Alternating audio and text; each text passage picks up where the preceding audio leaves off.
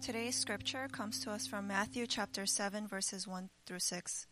Judge not that you be not judged, for with the judgment you pronounce you will be judged, and with the measure you use it will be measured to you. Why do you see the speck that is in your brother's eye, but do not notice the log that is in your own eye? Or how can you say to your brother, let me take the speck out of your eye, when there is the log in your own eye? You hypocrite! First take the log out of your own eye, and then you will see clearly to take the speck out of your brother's eye. Do not give dogs what is holy, and do not throw pearls before pigs, lest they trample them underfoot and turn to attack you. This is the word of God. Thanks be to God. Thank you for that reading. Let's bow our heads, asking for the Lord's blessing. And now, Lord, we pray that you would once again speak to your people, for we have gathered for this purpose, Lord. We are so hungry, we are so famished for your word to speak to us.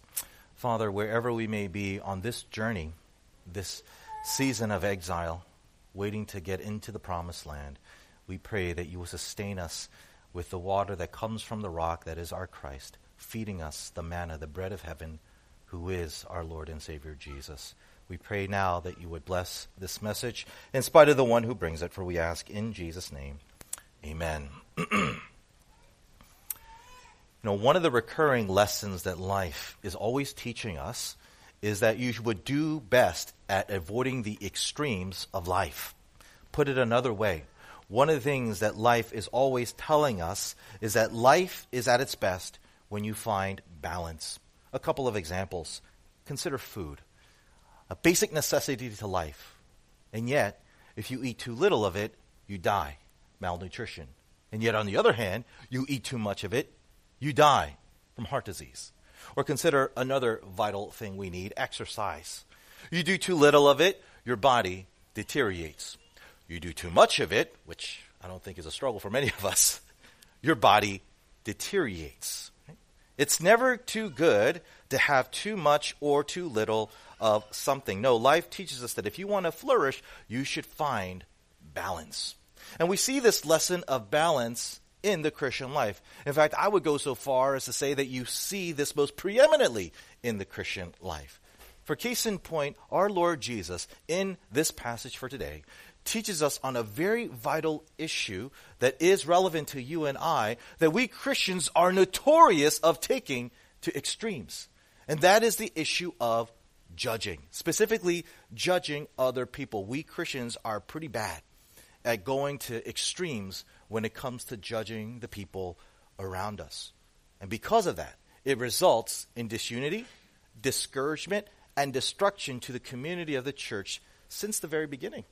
And so the question that we need to be able to answer for ourselves as a church family is, how do we avoid discouragement in this context that leads to disunity, that leads further to destruction of the church because of the problem of extremes?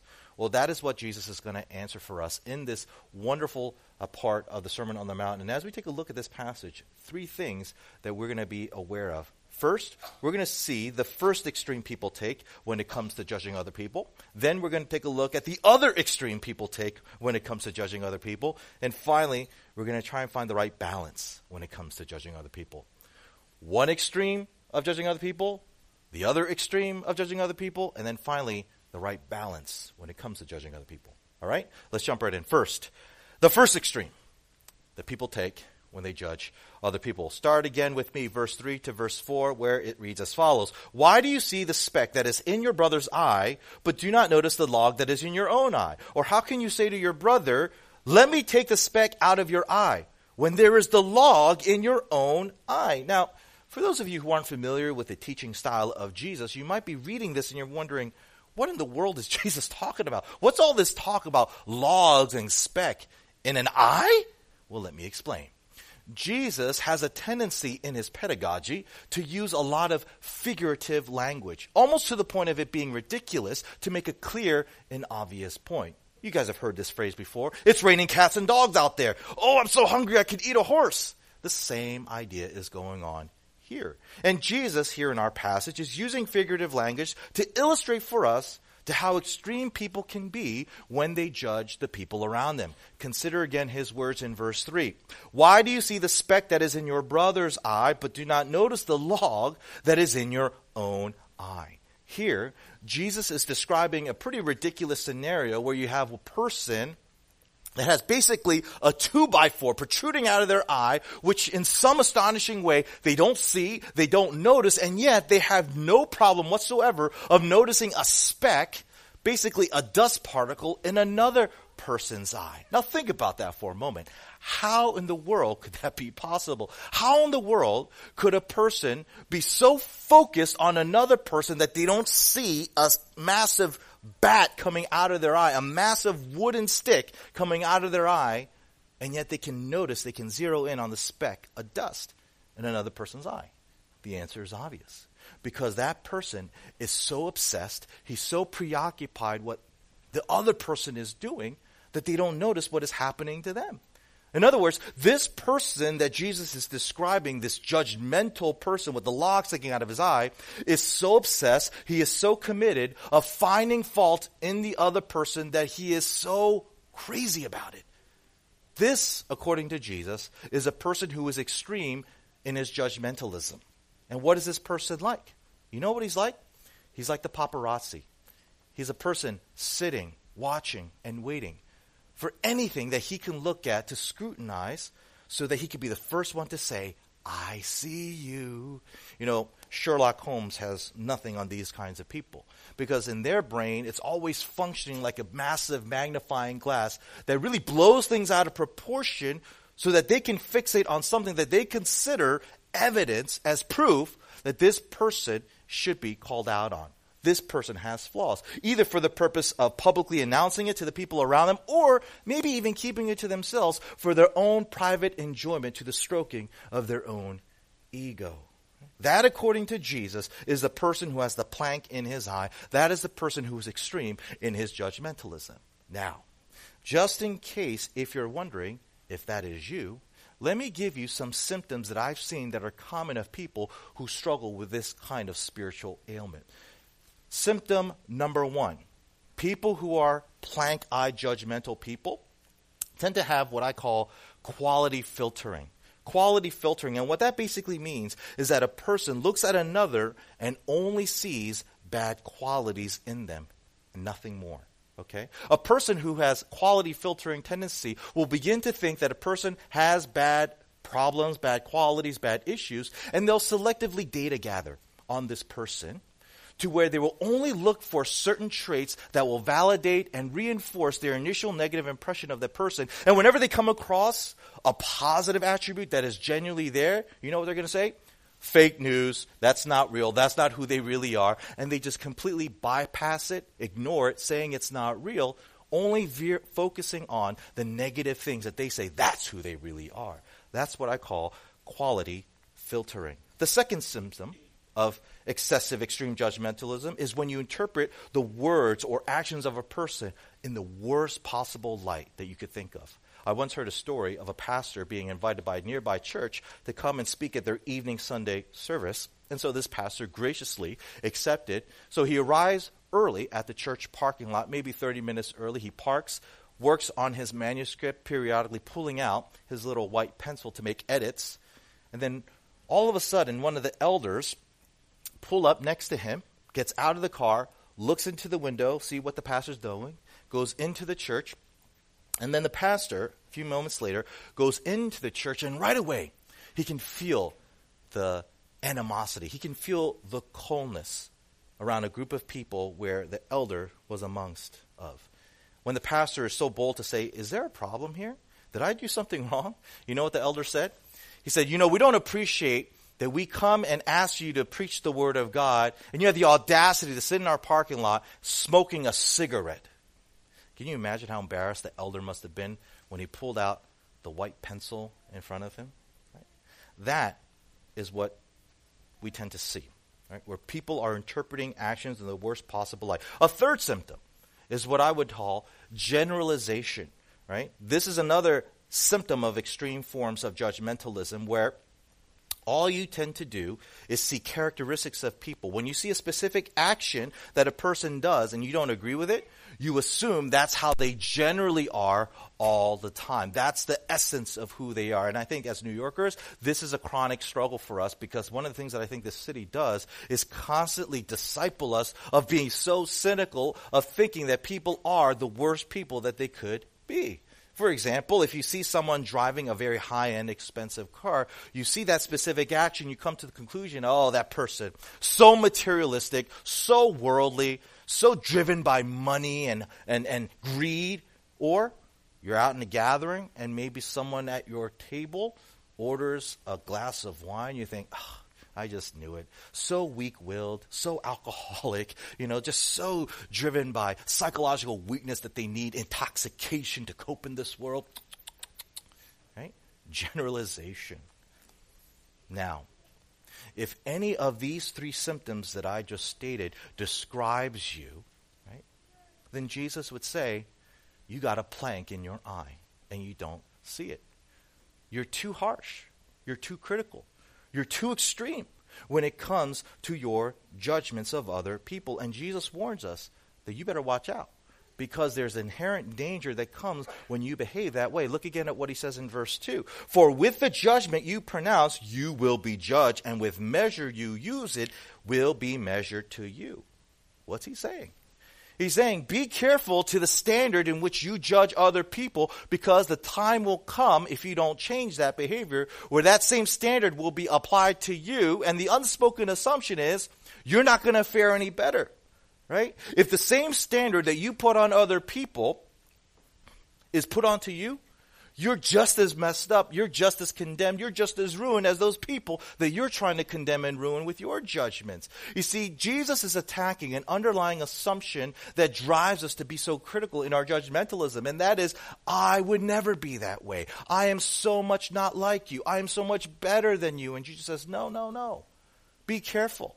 The way you judge others, I will judge you, and I will show you first and foremost that this assumption of superiority is absolutely false. And Jesus says, be careful, because you don't want to fall into the ultimate trap that results by following this pattern of thinking and living, which is your own condemnation. Do not be extreme in your judgments of other people. Watch out. Now, with all that said, we have to be careful, because as they say, just because one extreme is bad doesn't mean the other extreme is better. Because as we'll see in just a moment, as much as we should avoid this kind of extreme judgmentalism, Jesus is going to show us in just a moment how we should be careful into not falling into the other extreme that we see so often in the church. And to explain, I go to my next point, the other extreme people take when it comes to judging other people. Let's start again at verse 1.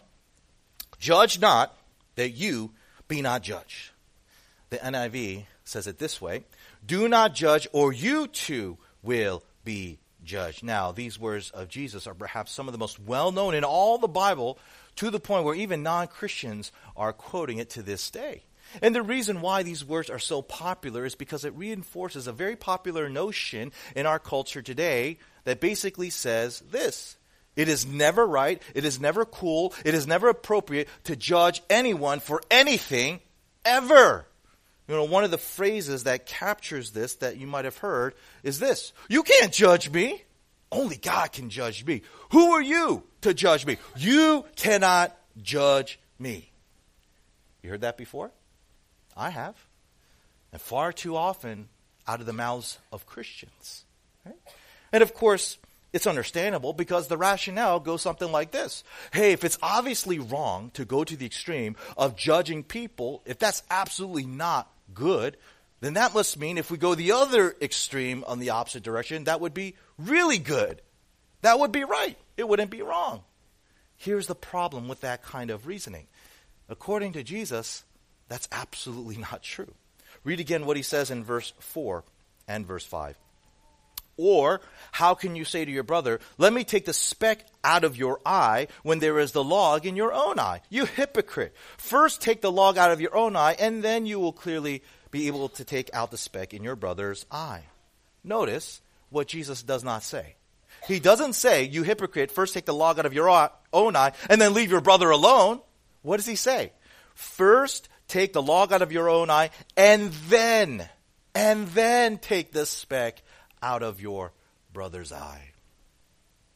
Jesus tells us, we Christians, we should judge other people, specifically other Christians. That's the reference to the brother in his statement. Consider these words from the Apostle Paul, 1 Corinthians chapter 5, or starting in verse 9. It reads, I, Paul, wrote to you in my letter not to associate with sexually immoral people, not at all meaning the sexually immoral of this world, or the greedy and swindlers or idolaters, since then you would need to go out of the world. But now I'm writing to you not to associate with anyone who bears the name of brother if he is guilty of sexual immorality or greed, or is an idolater, reviler, drunkard, or swindler, not even to eat with such a one. For what have I to do with judging outsiders? Is it not those inside the church whom you are to judge? God judges those outside. Purge the evil person from among you. Here, Paul confirms, he echoes what Jesus says in our passage, which is, we Christians are called upon God to scrutinize, to call out, to judge one another who bears the name brother or sister in Christ.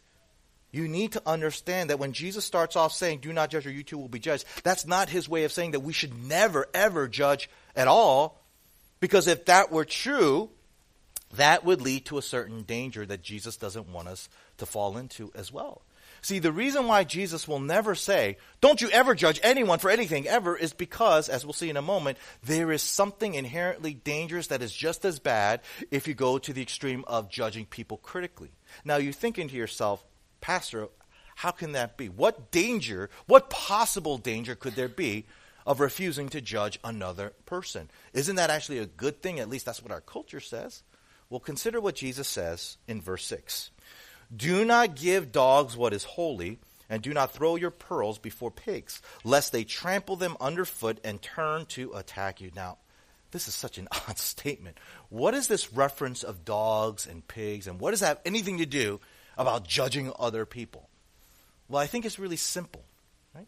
Jesus is telling us the consequences of what happens to a person when you refuse to be in their life in such a way that you're willing to call them out when they're obviously doing something very egregiously wrong and sinful.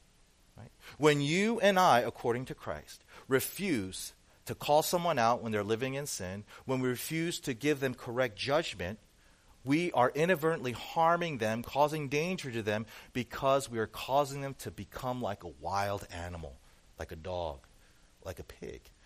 Consider these words from Proverbs 26, verse 11. Like a dog that returns to his vomit is a fool who repeats his folly.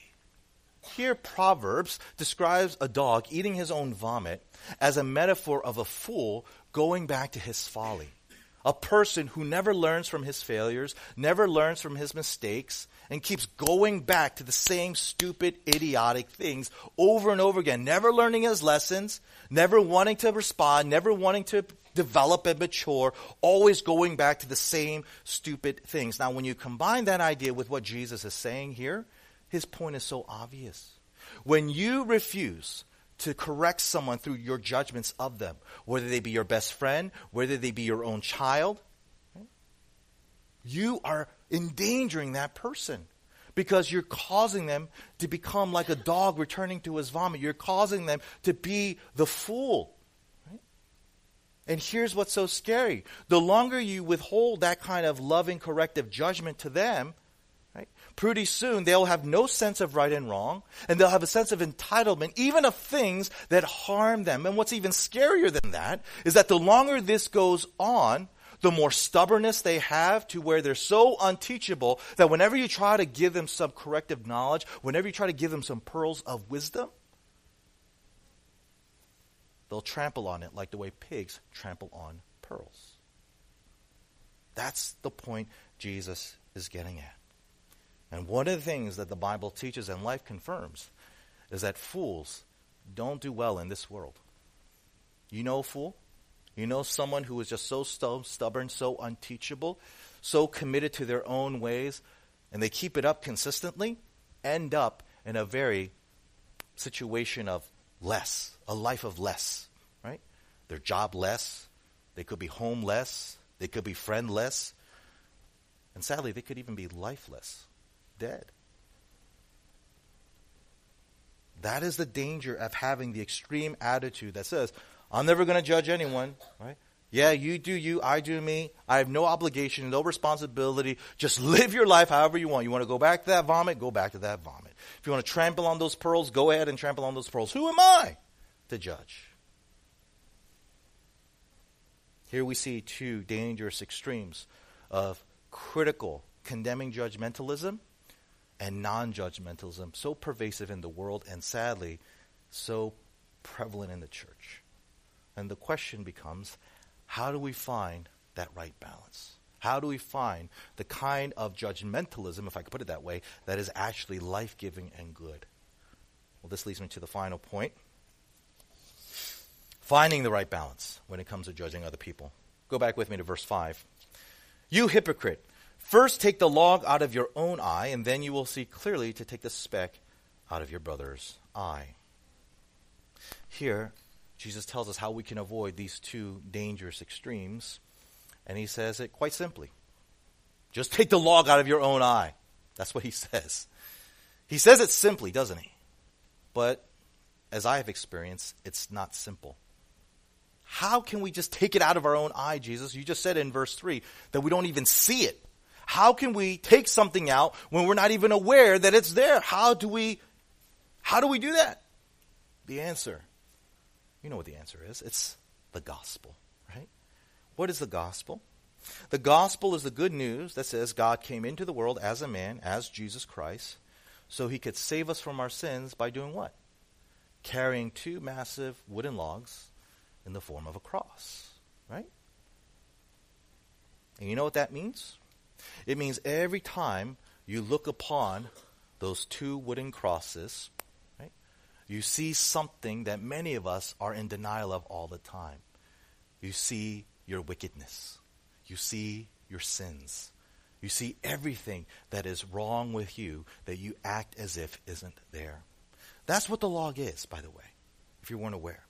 The log coming out of your eye are things that you obviously know. That's the representative of why it's coming out of your eye, because subconsciously, unconsciously, you know it's there, but you act as if it's not. It is your sin. It is your sin. It is your darkened, evil, perverted, self-nature, self-centered sin. Right? See, that is what the log in our eyes mean. But here's where all of this is good news. Because when you look to the cross, not only do you see wooden logs, who else do you see? You see Jesus. You see the one who died on the cross, who was laid on the cross, who covered the cross with his bleeding, broken body. Right? That's what the gospel teaches. That through Jesus' death on the cross, he killed the condemnation of what those wooden logs say about you and about me. It is through Jesus' death and his suffering that led to that death that atones, that forgives, that reconciles, that ransoms all of us from ever suffering the condemnation you and I deserve for what those wooden logs represent. You see? That is the gospel. That's how you take the log out of your own eye, by looking to Jesus, not looking to yourself. Not through your religious performance, not through your morality, not through those self-help books that you're reading, not through those lectures on how to be, highly habited person of effective living, whatever it is, 7 Habits of Highly Effective Living, It comes only through Jesus and Jesus alone. And once you get that, then you are set free from falling into the two extremes of over-judgmentalism and non-judgmentalism. First, when you understand the gospel shows you of your brokenness and of your sins, that'll prevent you from going too far when you judge somebody else. Because you will never, ever start off with the foundation of thinking, I would never do what that person did. I could never act that way. Man, that person went there. I could never go there. I could never be like that person. Wrong. The gospel reminds you through the wooden beams of the cross that you're just as bad and you could be just as worse or worse than that person. because you are a sinner saved by grace. You are a broken sinner in need of the gospel as much as the person that you are condemning and yet withholding the gospel to. Secondly, when you look to the cross, you will also recognize that sin is a serious matter. If there's anything that the cross shows us, is that God takes sin seriously to the point that he had to be humiliated, he had to be beaten, he had to be killed, he had to be separated from his Father in heaven. That's a serious response to sin. God is not a non-judgmental God. He is a very judgmental God, but he's also a merciful judgmental God to where he takes that judgment upon himself. Why? Because he cares enough for you so much to call you out, to be judgmental towards you so that you will not go in the direction of the pig, of the dog, where you end up in the way of the fool to your own destructive ways. You see? It is only through your comprehension of the gospel that you avoid the two extremes and therefore the two dangers that come of being overly judgmental or being non-judgmental. That is the context and that is the means in which you and I are able to create a community of people who judge not for the purpose to condemn, but for the purpose of compassionate love and grace and mercy. Hear me when I say this, Christian. Our world tells us that when you judge another person, the only underlying motive of why you do so is to condemn them. The Bible says, yeah, that's there, but that's not the only motive. One of the things that you need to understand that our world is not telling us is that the reason why we should judge is not to condemn, but because we are compassionate. The cross is perhaps the most beautiful paradox of all, where we see a judgmental God as an expression of his incredible compassionate love for us. That is the paradox we're called to live. The question that I have is, are we living that out? It begins here. It begins in this church. The question that I have of you lately is, what is your posture towards the people that you do church with? Just a little tangent that's not even in my notes. Eventually, we are going to have elders of this church. Men who we are going to say are called by God to serve as spiritual authorities of this community. Here's the struggle that I see when it comes to this. Some of you guys have known each other since you were little kids. Right? One brother said something at another person's wedding that I'm not even going to repeat because it's funny, but it's not appropriate. Some of you guys have known each other that long, right? And one of the real dangers that I see in that, aside from the good history that it creates, is that sometimes you can think that the way a person is when they're 20 is how they're always going to be, even if they're 40 right now. Which means, if you have a hard time respecting who a person was when they were in their 20s, it's hard for you to respect them now, maybe in their late 30s and 40s. And when the time comes for us to consider, right, whether certain people are qualified to serve in certain aspects of leadership, one of the drawbacks that I might see you guys struggling with is, yeah, but I know who this person is. I still have memories of them. But do you have faith in what God is doing in their lives now? Do you have faith that there is such a thing as growth? Do you have faith in the power of the gospel? I'm not saying that we should overlook obvious flaws, but what I am saying is be careful that as we grow together as a community and as we mature as a family, that we are not aware of any logs sticking out of our eyes because we're so fixated on the dust that we see in others. Because the fact of the matter is, we all have logs. All of us have logs. But the good news is, Jesus took all of them, and he was nailed to all of it, thereby freeing us and empowering us to change. I hope and pray that that will be lived out here, and that it would spill out into the world for the world to see. Let's pray. Father, we ask that you would help us to not fall into the dangers that we see so often in churches today, whether it be in the form of critical, legalistic, condemning judgmentalism, or whether it be in the licentious non-judgmentalism that we see in the world so often today. Father, it is a difficult thing, especially when we are surrounded in this social media age of what is evil and what is wrong and what is hateful and so forth. God, help us to be courageous into following your word. For it is only in your word that we find the right balance to all of this. Father, either extremes is something we seek to avoid. And the only way we can find that avoidance is by looking to you, Lord Jesus. Help us to do that each day in our families, in our church, and in our interactions with this world. Let us be the blessing that you've called us to be, so that we can be compassionate in our judging of others, not critical or condemning. For that is what you are. You are the great merciful judge. Let us live that out by the way that we treat one another and by the way that we live our lives before a watching world. For we ask in Jesus' name, amen.